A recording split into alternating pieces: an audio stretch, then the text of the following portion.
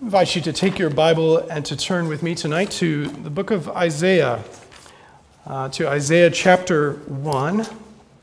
And in the next few weeks, or rather with the next few sermons, I want to take a detour from the book of Acts to explore a few passages in Isaiah and have here a specific thematic thread that I want to pursue with you. I'm going to let that unfold as we go rather than state it here. But tonight we are in the opening of this book, Isaiah chapter 1 and verses 1 through 20.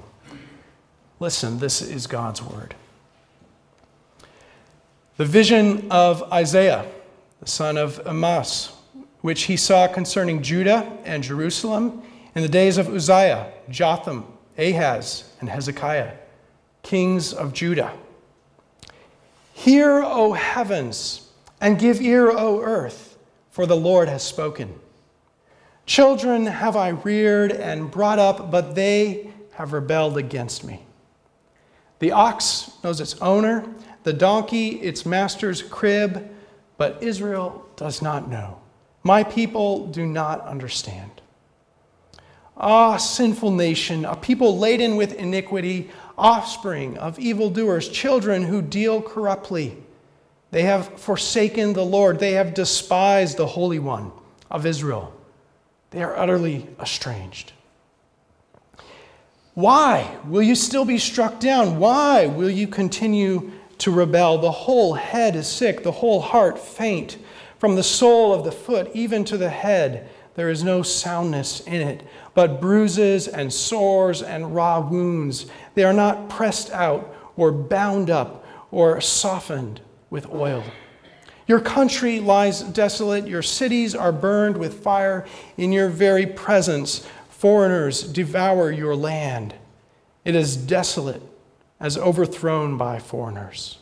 And the daughter of Zion is left like a booth in a vineyard, like a lodge in a cucumber field, like a besieged city.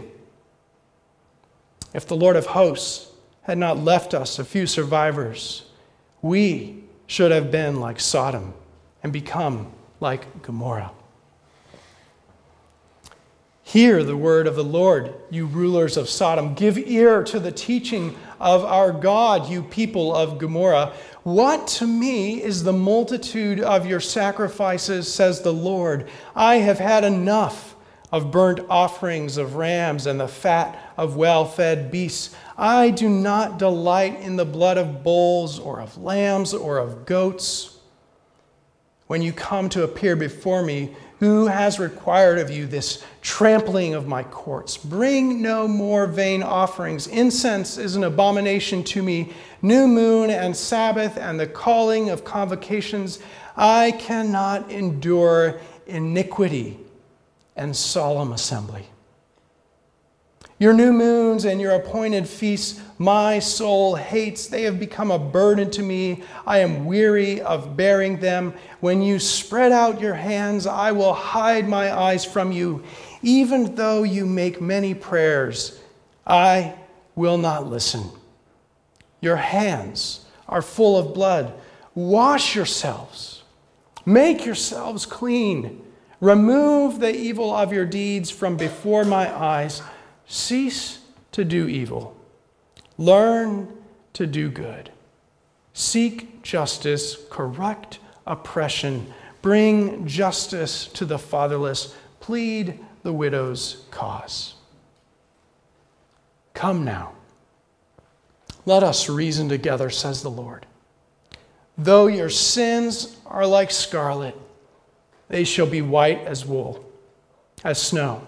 Though they are red like crimson, they shall become like wool. If you are willing and obedient, you shall eat the good of the land. But if you refuse and rebel, you shall be eaten by the sword. For the mouth of the Lord has spoken. There's an underappreciated, I think, kind of news story. Or at least, I don't think we take as seriously as we might what it has to say about the human condition. It's one put out by most of our major news networks. You have, of course, your stories of politics and of war, climate and natural disasters, entertainment and sports. And then there's this kind of news story, often simply called oddities.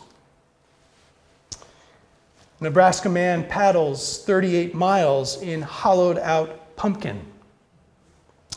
Man charged with smuggling pythons in his pants at U.S. border.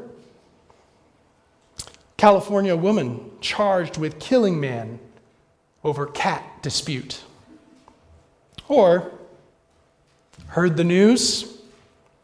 Cows adopt wild piglet. These stories, they grab our attention for being seemingly or even actually inexplicable. They sound unreal. Often, they just make no sense. Tonight, Isaiah invites us into this kind of event. But if these stories, if they seem like they take place on the margins of our lives, in out of the ordinary events, Isaiah brings this kind of oddity right into our everyday existence. Sin, he shows us, is this kind of oddity. Sin does not make sense. We rightly think of sin as trespassing God's law, as unlawful. But Isaiah, he shows us this. Sin is irrational. If we comprehend God's faithfulness as a father, and if we comprehend his deep love, and if we appreciate his creation of us for himself, then our turning from him, it can be nothing other than irrational. But Isaiah shows us this too. If sin does not make sense, God's grace is even more astonishing. And so in this passage, we also hear from Isaiah these life-changing words: though your sins are like scarlet, they shall be as white as snow. This passage then, it draws us into these oddities, these inexplicable events. On the one hand, the madness of sin, and then the marvel of God's grace. The madness of sin. This book called Isaiah, it opens with what we might call a covenant lawsuit. And if you want to explore this more fully, you might go and read Deuteronomy 32, where Moses, likewise, he calls upon heaven and earth to bear witness. He articulates God's grace and faithfulness in drawing Israel into covenant with himself. He describes the people in the same way as foolish, as senseless, and he warns them. He warns them of the curses of the covenant. But what for Moses, the lawsuit that Moses issued as a warning, for Isaiah, the judgment has begun. This book opens with a passage in which Isaiah declares that the beginning of God's judgment has already arrived. But notice what this means for us as we read this passage. What Isaiah says here, it has a general relevance with respect to sin, with respect to God's giving of forgiveness. But also it has a particular focus on the people of God. He addresses you, and he sets before you the madness of sin. And so sin's irrationality, he shows us first what I want to see as two sets of contrasts. First, in this summons, "Hear, O heavens, give ear, O earth." And then he wants heaven and earth to bear witness, to bear witness concerning his own people. And here already we can, even with these words, we can catch a contrast that exposes the folly of sin. We'll see next time. Isaiah's commission as a prophet is a strange one. He's given a commission to a people who do not hear God, who do not see or perceive God's ways. And Isaiah is to confirm them in their dullness. As the book will say, lest they see with their ears and hear, lest they see with their eyes and hear with their ears.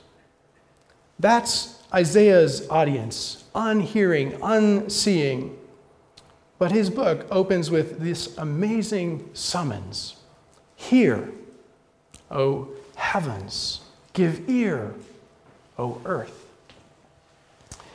And so we get this surprising contrast. The heavens and the earth will serve as better audience to God's words than God's own people, who were made to hear him. We might put it this way. Isaiah, he calls upon lifeless objects. He calls upon the stars in their courses, the earth with its hills and mountains and its fullness. And he calls on these lifeless objects. And of these, we can at least say that they obediently follow in their courses what God commands. They hear God's voice and perform their duty. And then over against them, Isaiah gives us human beings who should see and should hear, who were made to see God's work, to hear God's word, to give voice to his praise. And we humans are stubborn, unhearing, turning. So hear, O heavens, give ear, O earth. The heavens and the earth will testify that Israel's sin is contrary to God's act of creation. That's the first contrast. And the second is in verse 3. Here is where I want us to see this kind of odd news story. The ox knows its owner and the donkey its master's crib, but Israel does not know. My people do not understand. Isaiah uses this proverb-like statement, and it's full of irony. Full of irony. In proverbs like these, the ox and the ass are, as one scholar puts it, the favorite subjects to express stupidity, contrariness. But for Isaiah, Isaiah says even these stupid animals have better sense than Israel. Israel comes off in a poor second. God's covenant people have less sense than ox and ass.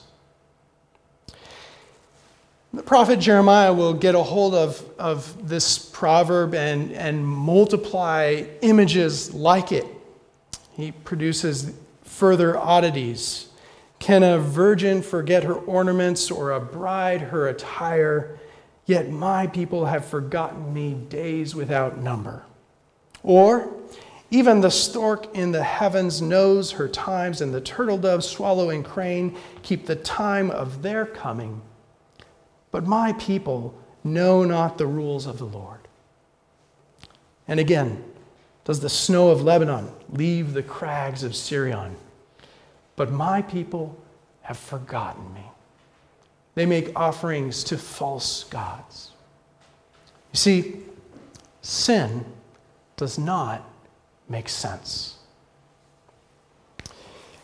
But come back to Isaiah and notice what Isaiah says that the people fail to comprehend. The ox knows its owner. The donkey, its master's crib. The animals know to whom and where they belong.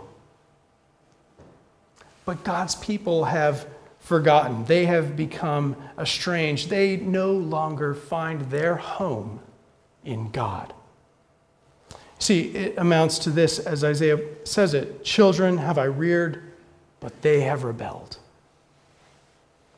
Israel has forgotten, and we forget that we have our life in God. Don't you remember how he found you in the wilderness of your sin? Don't you remember how he found you quenched, longing for food? How he wrapped his arms of grace and love around you? But you see, we rebel, we become senseless. Sin does not make sense. These are contrasts that Isaiah gives us. The theologian Herman Bavinck, he writes this. He says, when all is said and done, sin proves to be an incomprehensible mystery. It exists, but has no right to its existence. It exists, but no one can explain its origin. He says it lives off the good, yet fights it to the point of destruction. It is nothing, has nothing, cannot do anything without the entities and forces that God has created, yet organizes them all in rebellion against him. See, with everything that God has given, sin takes that and uses it in opposition to God. And so we feel, with Isaiah, the madness of sin. And then there's a second way that Isaiah exposes this madness for us. He gives us these contrasts, and then he also gives us the consequences of sin. He puts these questions to us. Why will you still be struck down? Why will you continue to rebel? And there's an element of lament here, of God's sadness and grief with respect to his people's sin, that we can hear and we can feel God's grief and longing for his people. But the consequences for Israel's sin, they're put to us with these two juxtaposed sets of images. In verses 5 and 6, it's diseases and sickness and ailments that cover Israel head to toe. And in verses 7 through 8, it's the desolation of war. But Isaiah would wake up God's people to this fact that these things are, for them, the effect of their sin, the curses of God's covenant, and not some arbitrary judgment of God. But consider his question again. Why will you be struck down? It's Israel's choice in clinging to their rebellion that has led to this judgment.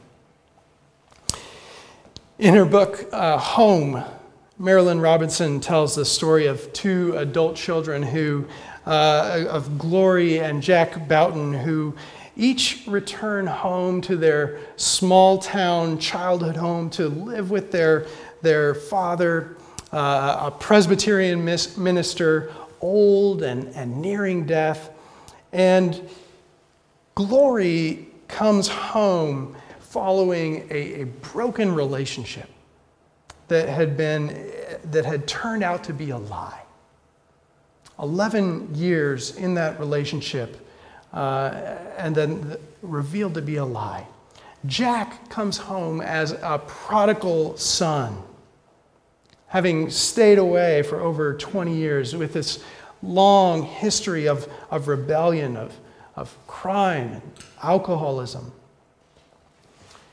And in that book, Glory wrestles with what it means to return home under those conditions. She thinks of her childhood home and she marvels. She says, home. What kinder place could there be on earth? And why did it seem like exile? Home, what kinder place could there be on earth? And why did it seem like exile? Why did their home seem like exile? You see, that question is not unlike what Isaiah has set before us, that why do we treat our home in God as if it were exile, bondage? But then likewise, in coming home, Glory begins to see God's grace. She begins to see God's grace and his grace in bringing her home, so that she says, weary or bitter or bewildered as we may be, God is faithful. He lets us wander so we will know what it means to come home. And that's how it is with Isaiah too. This passage, it shows us the madness of sin, home as exile. But then it also opens up for us the marvel of God's grace. If sin baffles us, if it makes no sense, God's grace even more, it stretches our comprehension. Listen again. Though your sins are like scarlet, they will be white as snow. It's so that expression is so startling. Some commentators think it must be a rhetorical question. Your sins are like scarlet, and you think they can be white as snow. It sounds like an impossibility. This passage then, it finds us like the guilty party in a detective novel or a detective show trying to hide the evidence, frantically washing the guilt from our hands, knowing that there's no getting the stain out of our clothing or off of our shoes, and frantically hiding away or burning the evidence. This passage, it finds us and it gives us this: you'll be white as snow. But there are other marks of God's grace here too that we should see and pay attention to. First, even in verse 9 of this passage, Isaiah makes this stunning claim: if the Lord of hosts had not left us a few survivors, we should have been like Sodom. We would have been like Gomorrah. And you remember Sodom and Gomorrah, Genesis 18 and 19, those cities that were so full of sin that God burned them up in his wrath, so that they become even repeated pictures and images of God's wrath. See, God has caused Israel to know the consequences of their sin. And yet, his commitment to them is such that he will not let them be utterly destroyed. Even if they become a tiny booth in a vineyard, his commitment is such that he will not let them be destroyed. And this is a grace This is grace because as the passage goes on, we find that Israel is no better than those infamous cities. The prophet startles us. Hear the word of the Lord, you rulers of Sodom. He's addressing Israel. Give ear to the teaching of your God, you people of Gomorrah. See, Israel's sin means that they ought to be destroyed even as those cities were. But God's covenant grace means they are preserved, disciplined, but not brought to a full end. And then I want to say we glimpse God's grace even in these biting rebukes that we find beginning in verse 10. Again, hear Yahweh's word, you rulers of Sodom, of Gomorrah. And then God rebukes Israel for the abuses that have come to characterize their worship, for imagining that a multitude of rituals and sacrifices could make up for unbelieving and for rebellious hearts, for coming before God in public worship, but bringing all manner of hypocrisy into that worship.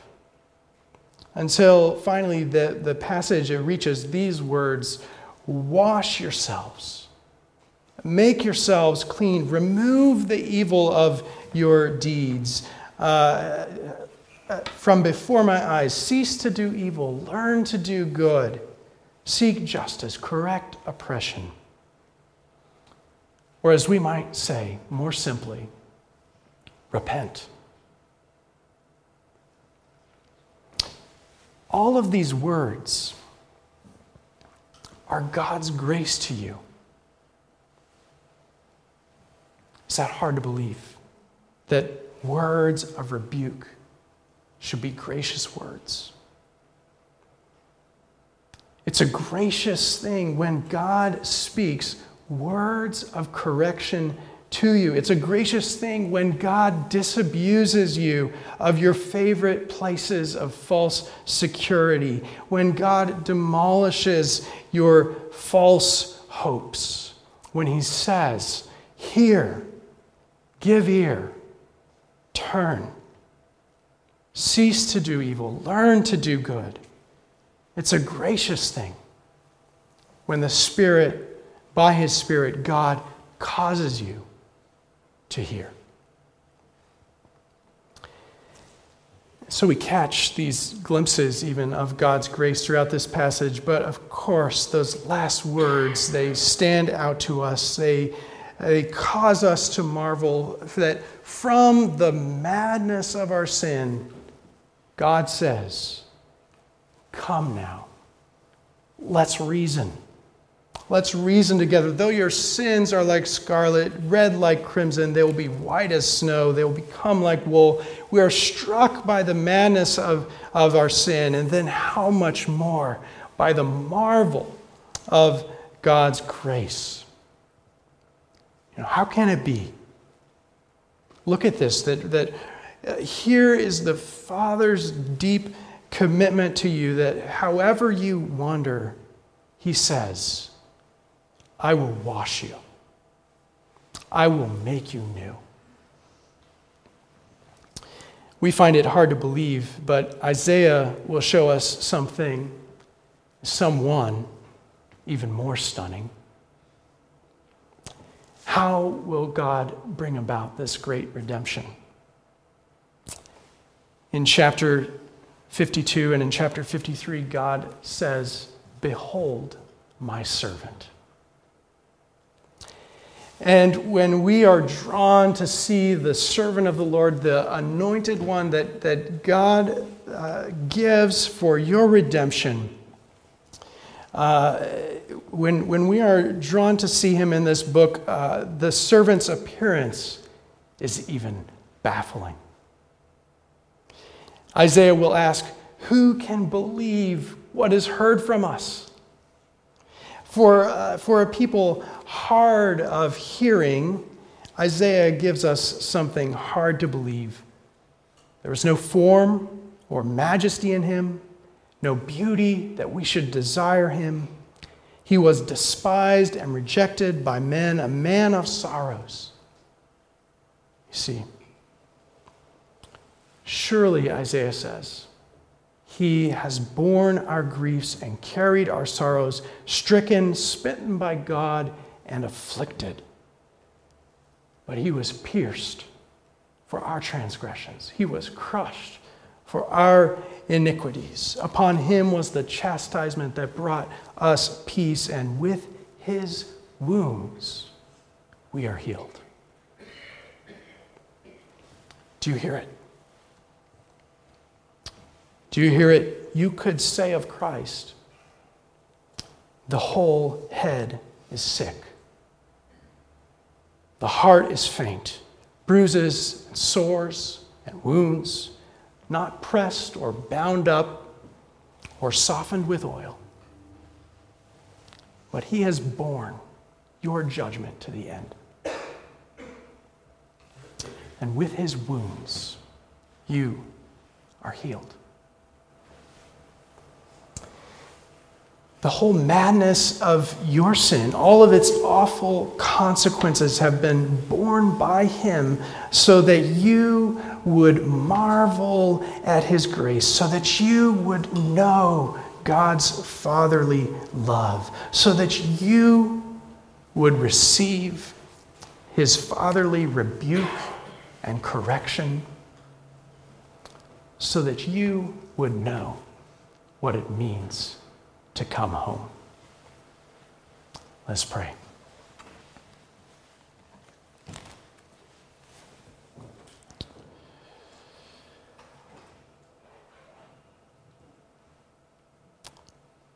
Our Lord and our God, we are humbled by the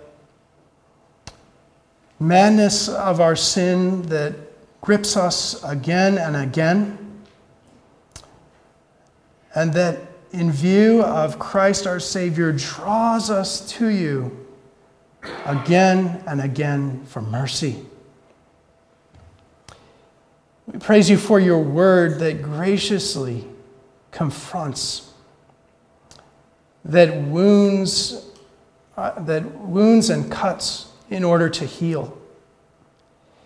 We praise you for your fatherly discipline, the way you correct us and draw us away from the death of our sin to find life and newness in you. We pray, Lord, that as you draw us to see Christ our Savior, that humble servant bearing shame and scoffing rude, bearing the judgment of our sin, bearing wounds so that we might be healed. Lord, we pray that you would cause us to marvel at his grace, and seeing your grace and love, that you would also transform us. Fill us with renewed repentance. Enable us to walk wholeheartedly after you. We pray this in the name of Christ our Lord, and we say together, amen.